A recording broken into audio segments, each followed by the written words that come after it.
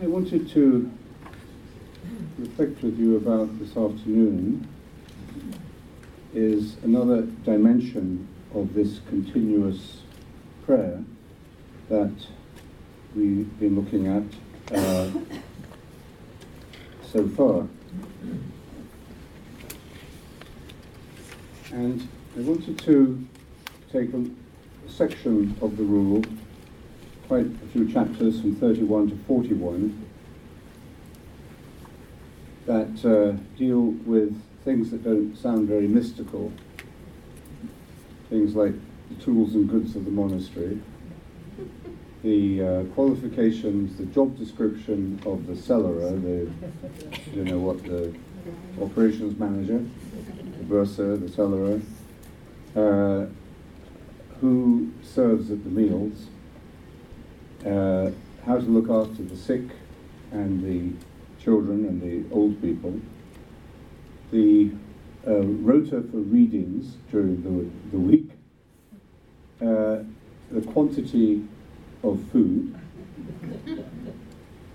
and the quantity of drink, and the times of meals.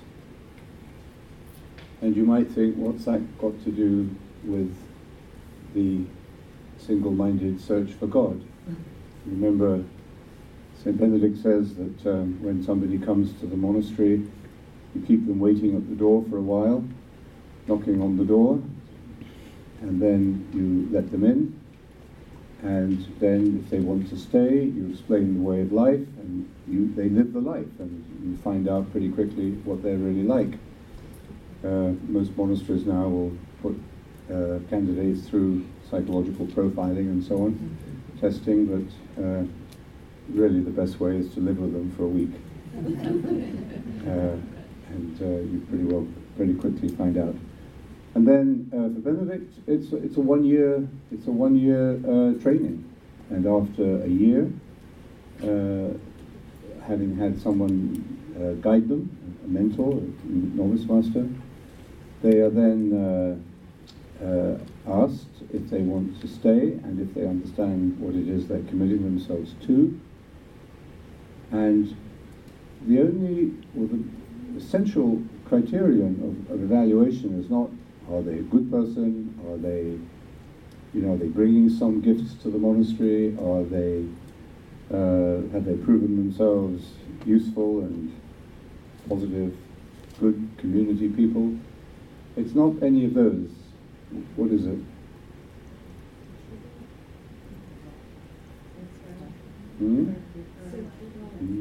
You seek God. Well, yes, kind of, yes. You seek God. Do they truly seek God? Truly seek God. So I think you would take it for granted they are seeking God, but then do they truly seek God? What's the difference between seeking God and truly seeking God? From the head to the heart. Commitment. The head to the heart, yes, Lisa? I was going to say a similar thing, thinking about it and doing it. Yes, not just thinking about it, but doing it. Somebody else? Yeah? The posture of their heart. The posture of their heart, yes, sort of the orientation, yes. So it's a question of discernment and discretion. How, Father John used the word serious. When he was introduced to meditation, he was told by his teacher, I can only teach you if you're serious about meditation. And he said, what do you mean by serious? And serious meant that you meditate every day, morning and evening. And then you can come and meditate with me once a week, he said. So serious in that sense. Now serious doesn't mean humorless, quite the reverse. John Main used to say, seriousness leads to joy, solemnity leads to frivolity. Interesting, isn't it? Frivolity is to be unserious. If you're too solemn about things and humorless, you lose the joy of life and you end up just being frivolous. So this is the discernment that takes place. I met with brothers and sisters and friends who are either going to begin their novitiate at Mass, at the beginning of Mass this evening, or make their final oblation this evening after the Gospel. And once again, it's a real grace and blessing for me to be able to meet and talk and share with people who are at that moment in their spiritual journey, because you can see and feel the genuine searching, the genuine search for God that is going on in them, and especially for those who are ending the novitiate and beginning their oblation, their life as an oblate. You realize how sacred a moment this is in their life, and not to be treated lightly or frivolously, but seriously and joyfully. And and I think when we read these chapters on the rule, in the rule on these aspects of daily life, mundane life, organizational structures in the monastery, you can see something sacred is at work. That it is the search for God that is taking place, not only in the oratory, but in every moment of life and in every encounter, in every aspect of one's life. And so really what we're seeing here is the same as we were seeing in the other sections, the goal of continuous prayer, remaining in the state of continuous prayer at all times. And what characterizes this search for God and continuous prayer in this section is the idea of service. We are of service to each other. In the life of the oblate, oblation, self-offering, I offer myself to God in the spirit of and to live in the spirit of the rule of St. Benedict in and through the community. So this offering of oneself, this service that we give to one another. He doesn't speak about serving God specifically. He speaks about serving the people that you are living with as they are on a day-to-day basis.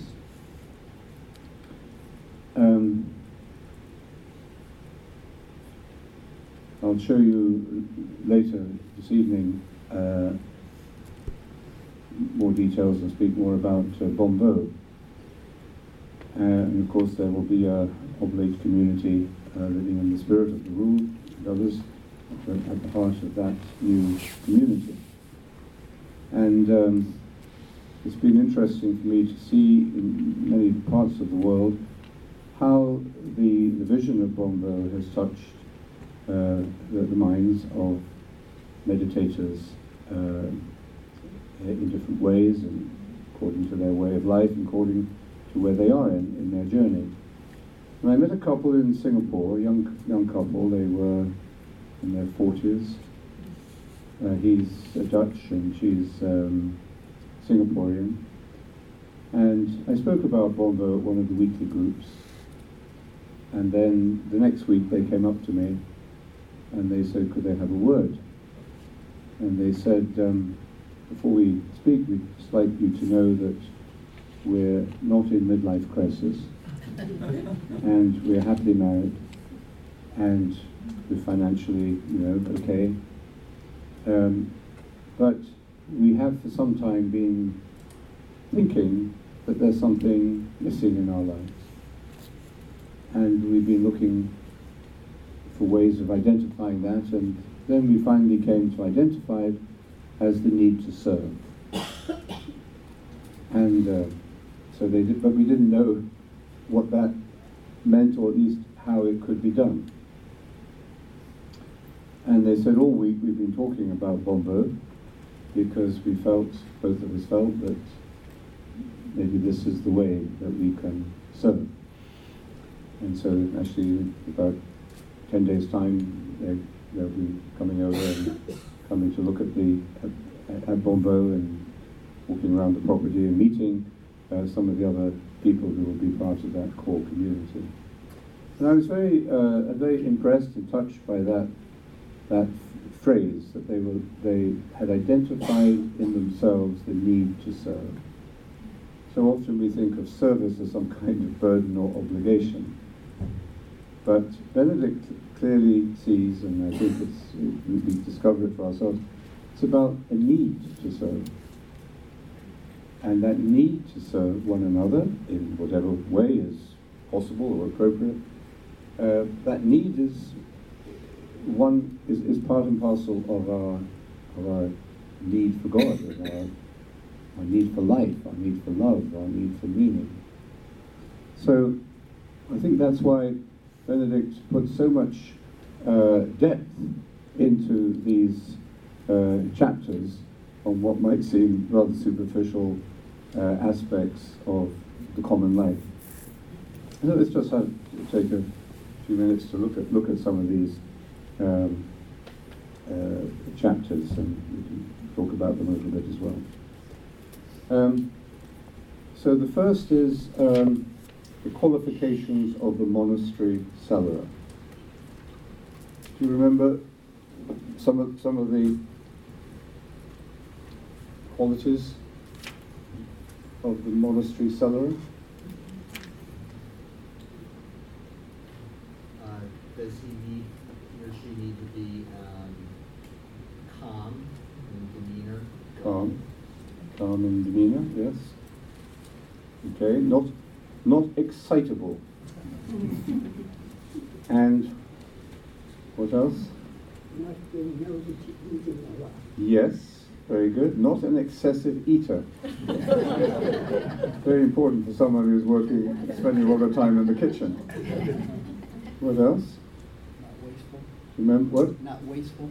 Not wasteful, yes. Yes, exactly, not wasteful.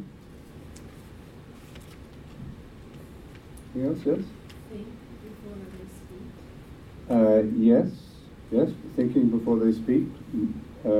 Careful, not proud, not excitable, offensive, dilatory, wasting, or wasteful. But God-fearing and what else in relation to the whole community?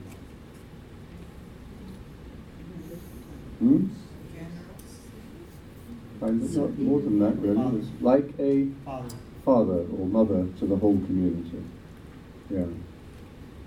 So very similar to the abbot, actually. I mean, the cellarer is sort of the operations manager, and the person who's going to be running in and out of the kitchen and the storeroom and the tool room, and the guy who's going to be dealing with fixing the lawnmower and making sure the plumbing is working and so on. This person is described in terms very similar to that of the abbot, and quite rightly so, because just take United Airlines, for example. Tell us about United Airlines, Linda. I retired 20 years ago. Yeah. Okay. We won't put you on the spot. But no, I mean, a corporation can spend millions and millions on marketing and the friendly skies and all this and that, and then you drag out somebody from their seat and beat them up and knock their teeth out for sitting in a seat that they paid for.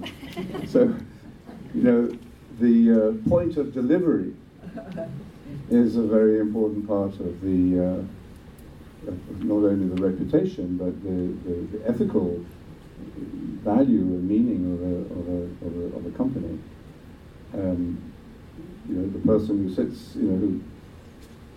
sits at the reception desk, the person who comes up to you in the store and says, "Can I help you?" That person represents the spirit of the company.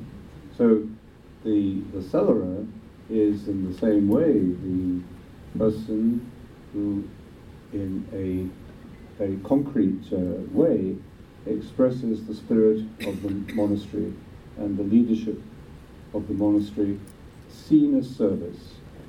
Leadership seen as not as just merely organization for its own sake or efficiency for its own sake, not just to keep people in their place, to keep them in line, but to serve.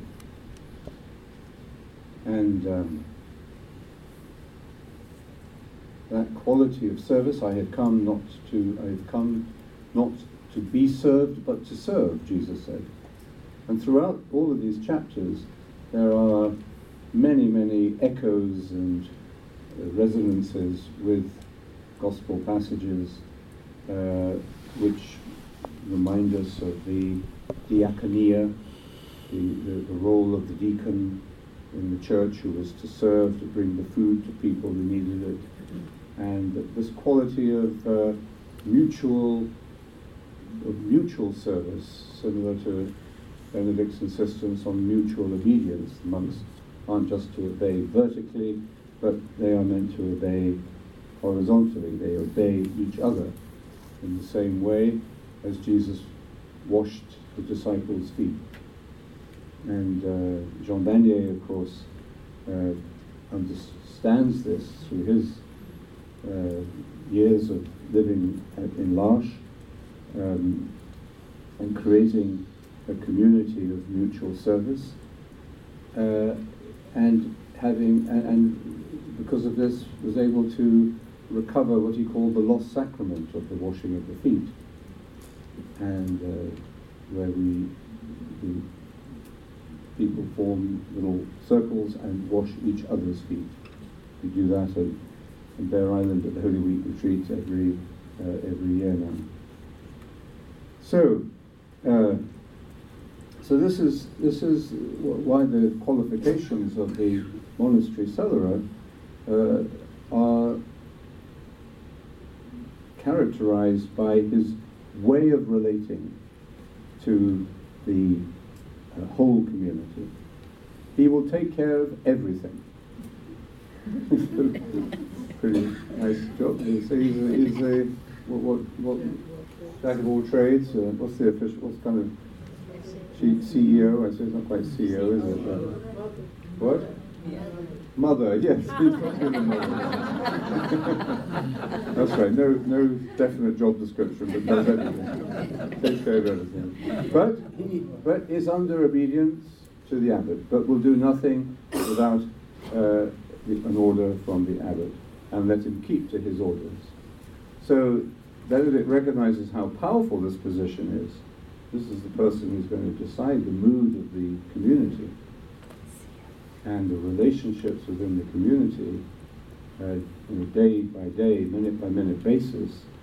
But in order to keep this very important role in its proper perspective, and to help him to stay in this role, he reminds everybody that the cellarer is himself or herself simply another person within this web of relationships that's created by obedience. We are obedient to each other. And then he should not annoy the brothers and sisters. He should not annoy them. In other words, don't let the power go to your head. Very easily done. I was in a monastery once, and one of the monks was in charge of, had a lot of responsibilities for the property around the monastery. And he was like a sort of a CEO, or somebody with a lot of power, responsibility, and status. And I think it certainly went to his head. And then his head was cut off because he lost the job, because he became a little too arrogant, and it was very painful to see in a way, because he was a bit like a headless chicken. He didn't know how to relate to people anymore, and he felt humiliated. But the beautiful thing was that he stayed. he stayed, and over time, year by year, I could see him. I mean, I wasn't part of that community, but I could see him readjusting and recovering, himself really, in his proper place in the life of the community. So, again, if any brother happens to make an unreasonable demand of him, he should not reject him with disdain and cause him distress, but reasonably and humbly deny the improper request. So don't be impatient even with the people who are, ridiculous, people who are asking for ridiculous things. Treat them with respect and don't humiliate them and don't just dismiss them. Okay? Let him keep watch over his own soul, ever mindful of the saying of the Apostle, he who serves well secures a good standing for himself. So everything is guided by this principle of service, even to those who are really difficult to serve, the people who are causing trouble or being unreasonable. So, imagine, an airport where imagine I wasn't there, but Heathrow Airport a couple of weeks ago when the computers all blew up and hundreds of thousands of passengers were disrupted. You could imagine what it would have been like to have been, at the information desk of British Airways at that time, with all these angry, sad, distressed people coming up, and I don't know how they behaved. Some of them continued to serve. If they were mindful over their own soul, they would have been able to continue to serve and do the best that they could in those very difficult circumstances. Others who were not able to be mindful of their own souls would have either just closed the desk and hidden away somewhere, or shut down completely and refused any kind of personal contact with these distressed families and business people and everybody else. So it's not just the job, it's the way you do the job. And the way you do the job is determined by whether you are watching over your own soul, how conscious you are, how present you are. So the continuous prayer, the very reason for the existence of the monastery, the continuous prayer gives you, in even difficult circumstances, the stability, the centeredness, and the compassion to be able to handle whatever comes. And compassion is the key word here. The cellar is meant to be a fountain of compassion. He must show every care and concern for the sick, for children, for guests, and who else? Strangers.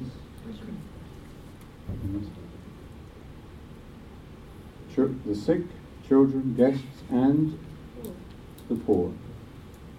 Yeah, so they would have had people coming to the door, knocking on the door and saying, "Do you have a sandwich?" Or, "Could we have a job for the day? Could we work in the garden?" Or, "Do you have a glass of wine?"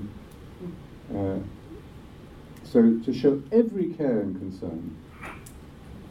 So to treat each of these needy, vulnerable, disadvantaged and marginal people, to treat each one of them with respect and dignity, to serve, truly to serve.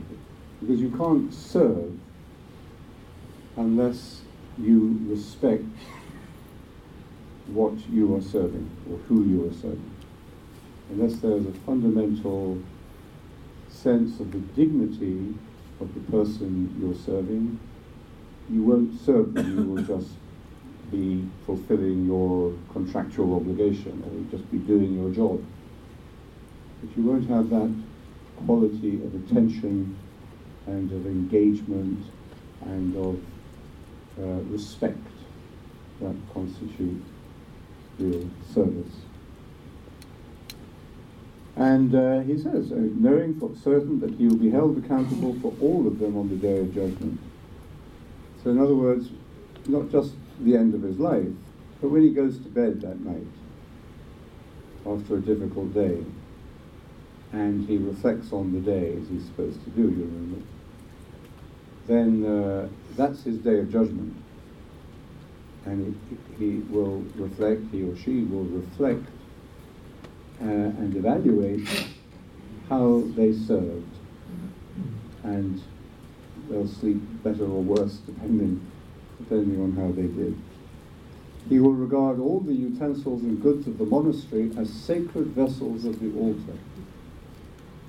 So these very ordinary, mundane, secular, profane aspects of the life, you know, the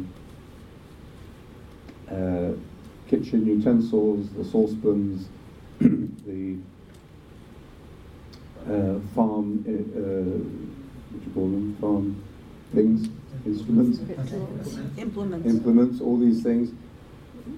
In the spirit, if you handle them and hand them out and receive them back in the spirit of service, they are sacred. Why are they sacred? Why are they as sacred as the chalices and the ciborium and the tabernacle? Because it's in service of God. Because it's in the service of God. Yes. Human encounters, yes. Each of these instruments represents a connection to a person who is doing a service. You give them a saucepan, it's so that they can cook a meal. You give them a scythe, it's so that they can cut the harvest. So each of these instruments is a symbol of service to the community becomes a service community. Aware that nothing is to be neglected. So this is an efficiently run community of service, community of love. Sufficient, nothing is neglected. You don't lose a saucepan, and you don't treat the scythe, you sharpen the scythes for the next morning so that it will be ready for use. Nothing is to be neglected. Who's the best cellarer we have in this community at this particular moment that you are aware of? Corey. Nothing is neglected. So, and above all, let him be humble. If goods are not available to meet a request, he will offer a kind word in reply. So, you know, when you go to a store or an airport and you ask for something and they say no, the way they say no makes all the difference to the way you feel. No, we don't have it. No? I'm sorry, we don't have it, but we can order it for you. Very different tone. A kind word in reply, even when you can't give what is being asked of you. A kind word is better than the best gift. What did Father John say is the best way to prepare for meditation? Small acts of kindness. Small acts of kindness, yes. And a kind word is an act of kindness. He should take care of everything that the abbot entrusts to him and not presume to do what the abbot has forbidden. He will provide the members of the community their allotted amount of food without any pride or delay, lest they be led astray. What would they be led astray? What would being led astray mean? What? Help themselves. Well, yes, I hadn't thought of that. Yeah. They all go into the kitchen and take whatever they want, yes. Order breaks down, but what else? to avoid anger and resentment. Yes, you're led astray by the demons of anger, or what's the other thing that he says? You must have good organization in the monastery so that all things must be done in good order so that the monks don't become sad. Sad and angry. Sadness and anger usually go together eventually. Well, first of all you're sad and then you get angry. So he must remember what the scripture says, that the person deserves who leads, what the person deserves who leads one of the little ones astray. So if you're responsible by your own mismanagement or your own lack of spirit of service for upsetting the community or upsetting individuals, you're leading them astray, or corrupting them, or allowing them to be corrupted. And then, very typical Benedict remark, if the community is large, he should be given helpers, so that with their assistance, why? Why is he given assistance? So he won't be overburdened? So that he won't be overburdened, Corey? I was going to say, so he doesn't become anxious. Yes, so that he can calmly perform the duties of his office. He can do the job calmly. This is a pretty difficult job to do. It's keeping lots of balls in the air, being constantly asked requests and answers, or directions, or dealing with complaints.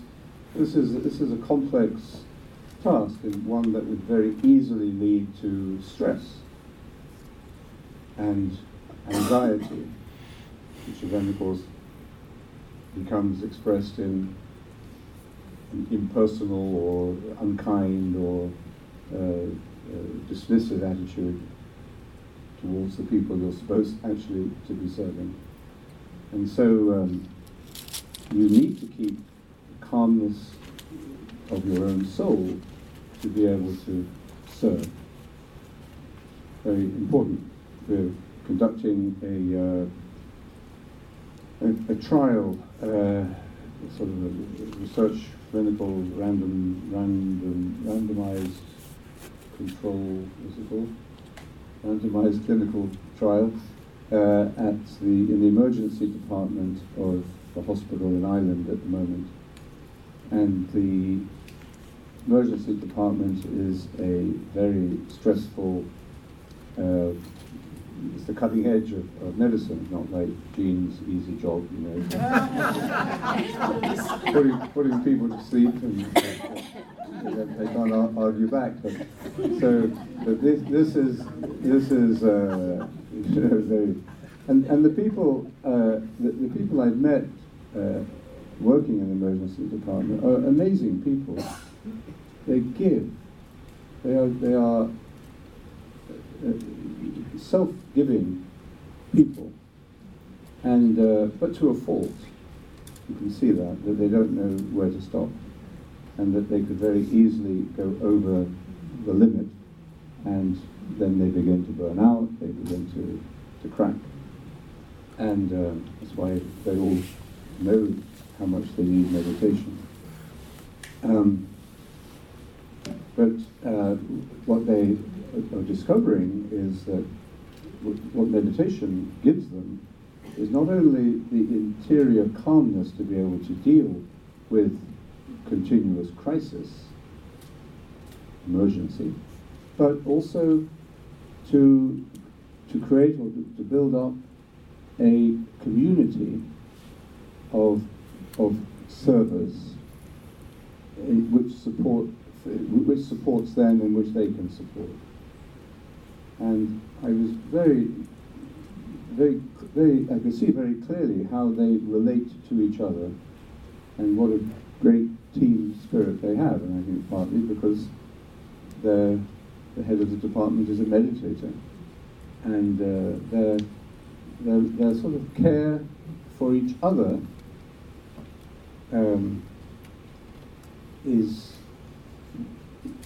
it grows out of this interior calmness and their meditation more and more, and it's this care for each other then which allows them to be of service to the people who come in on stretchers and after terrible accidents and so on.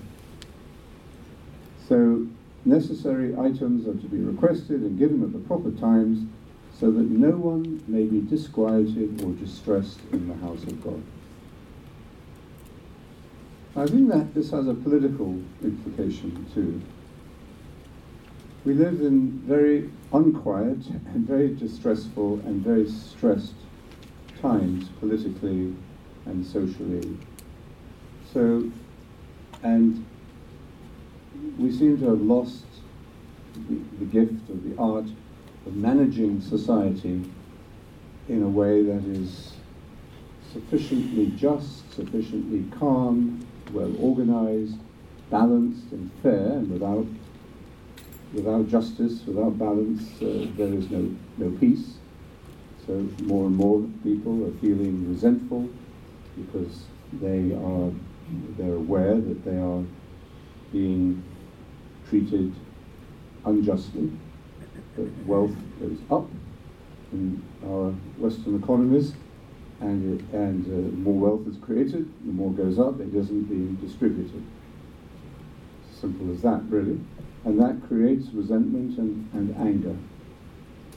So we don't seem to have yet found out. I mean, I met many economists and bankers and people in public service who are very conscious of this and are looking for ways they would like to be able to find the solution, the formula, to correct this, because they know that it's heading for disaster, a breaking point. And we've already seen it in populism, populist politics, referendum politics, which simply give people an opportunity to express blind anger and demand for change at any cost. Let's just kick them all out and start again, sort of attitude. So the resentment and the anger, the disquiet that builds up in society, as it would build up in the house of God, when things are not run properly, fairly. And so why do we do that? Why should the community be calm, well managed, well ordered? What's the purpose of it? Is it just like a retirement home? Have the atmosphere of prayer. To create the atmosphere of prayer, to remind everybody, to keep everybody alert to the fact of why they're there, which is to pray without ceasing. And that's going to be very difficult if the community is constantly bickering and murmuring. There's another chapter where he speaks about the corrosive influence of murmuring. There's enough of that, leaks, political leaks and Twitters and God knows what else. This continuous sort of complaint and corrosive anger, and that eats away at the soul of any group of people, whether it's a nation or a little monastery. So, and when you are, it's like a very unhappy marriage. How can you raise children as you would like to raise them? In an atmosphere of continuous, conflict and division. So you've got to manage the relationships and the functions and the day-to-day duties and responsibilities of the community as of the nation. You've got to manage them so that there is sufficient peace and harmony and good order based on justice. Without justice, you won't have the peace. So that people are free to seek God, to truly seek God, to make the journey, to be of service to each other. And being of service to each other is both the means and the end, in a way. At first it's the means, but as you learn the meaning of serving one another in this way, like the cellarer, you realize that actually this is what it's about. As close as we can get in this life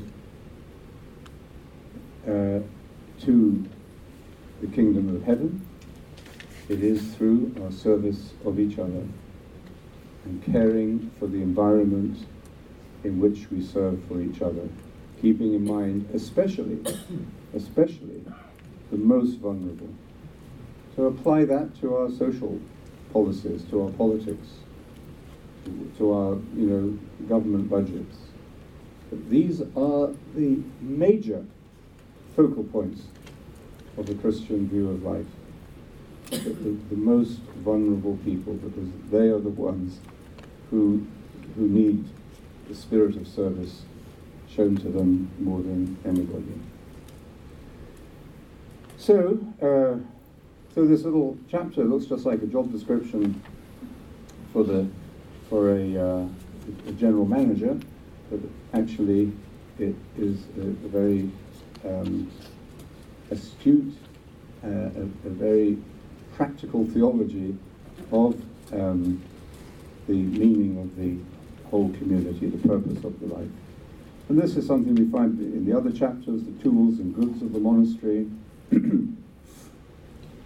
why we should clean, he says, clean and treat the tools of the monastery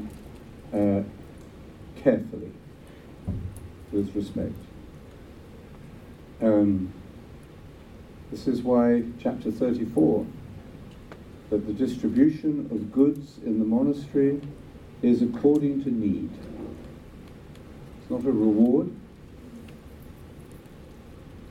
Something like, I remember reading recently, 70% of American Christians thought that the expression, God helps those who help themselves, was a verse of Scripture. It isn't. It's not the spirit of Scripture at all. The spirit of Scripture is you give to those in need. And distribution was made to each one as he needed. But by this we do not imply there should be favoritism, but rather consideration for weakness. So it's a prudent concern. It doesn't mean that anybody who comes and says, I need a new laptop, should get one immediately.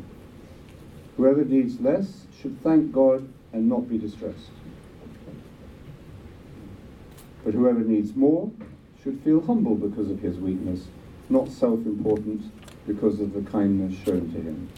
Well, very subtle and perceptive understanding of human relationships in a service community. How easy it is to, for somebody who is in need, to sort of treat their need as if it was some kind of weapon that they can handle over those who are helping them, making them feel guilty or manipulating them. And Benedict's very astute about that. That has to be, that kind of self-importance has to be targeted. In this way, all the members will be at peace. Those who serve and those who are served. Because there isn't, in fact, that much difference. When we see the meaning of service, those who give and those who receive are pretty much in the same space. But most of all, there must be no sign of the evil of grumbling. So don't murmur, don't gossip, don't backtalk, don't do all those things that eat away at the life of the spirit of the community. So, and then, we won't go any more, but in the other chapters, the kitchen service of the week, the brothers should serve one another. The basic principle. So there's a rota in which, in some monasteries, you know, the abbot or the prior, you know, who are often not there at the meals for one reason, or come in a bit late because they have to do something. But in some monasteries, the abbot and the prior, if they're able, they put themselves down on the rota to serve. And just to make the point, sometimes it's not practical to do. But in other monasteries, the abbot sits up. It's sort of a medieval sort of idea of the monastery. I mean, this is pre-medieval. You should remember the image of monasticism that we have from Hollywood is this medieval monasticism, which was a long way, several hundred years after Benedict. Benedict is a lay community. It's a lay community. We haven't got any of this clerical hierarchy.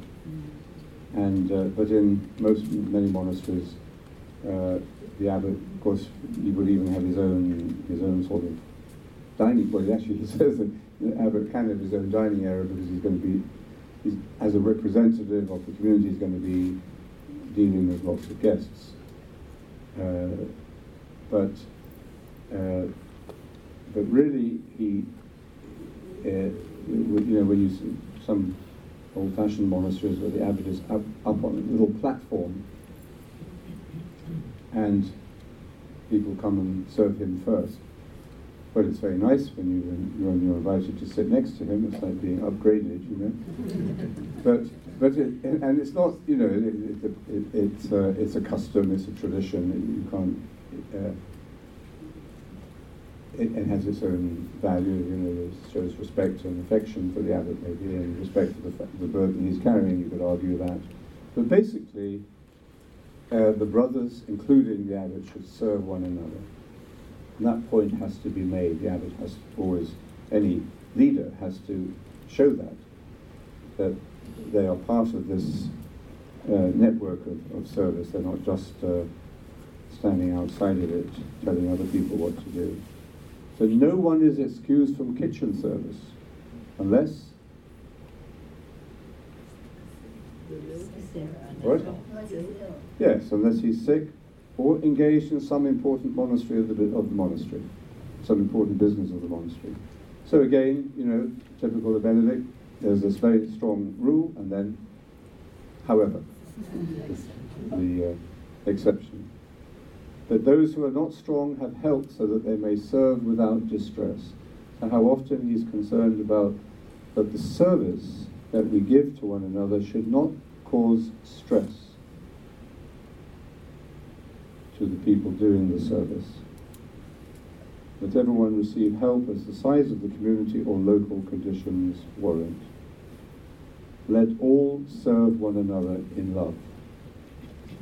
And then very specific examples of kitchen workers receiving a drink and some bread over and above the regular portion, so that at mealtime they may serve their brothers without grumbling or hardship. So give them an extra piece of bread and an extra glass of wine, and we'll keep them happy. So very subtle, very careful, very thoughtful attention to the feelings of the community and the mood of the community and the inner life of those who are serving one another. Then the chapters, of course, on the sick brethren. Care of the sick must rank above and before everything else, so that they may truly be served as Christ. For he said, I was sick and you visited me. And what you did for one of these least brothers or sisters of mine, you did for me. But the sick on their part must bear in mind that they are served out of honor for God, and they must not make excessive demands that distress their brethren. So it's constant awareness of the relationship between those who serve and those who are served. Then the elderly and children, how they have to be treated. with kindly consideration and children and old people, because of the particular weaknesses that they have, physical and so on, need special attention. How the readers of the week should be chosen, the proper amount of food there should be. It is enough, we believe, to provide all tables with 2 kinds of cooked food because of individual weakness. So, so today we have about 25 different kinds of food, celiac and all the other allergies that we have. This reminds me, I was once in the sacristy preparing for Mass, and a woman came in and she said, Father, she said, I am a celiac. I'd never heard the word before. So I said, misinterpreting, I said, that's okay, you can come to communion anyway. And I thought it was like she was saying, I'm a Coptic or a sort of, gave me her own host. So anyway, the sensitivity of Benedict, apparent in all of this attention to detail, but at the same time the logos, the logic of everything that he's saying. There is an argument there. There's a consistency in what he's saying in all of these details. But when you read these chapters, sometimes you think, well, that's not very interesting. I'll skip that. Maybe the only bits should really skip would be the ones where he's talking about which psalms to say and which occasions are not so important. But really, every other chapter is logically connected to the overall spirit and ethos of the rule.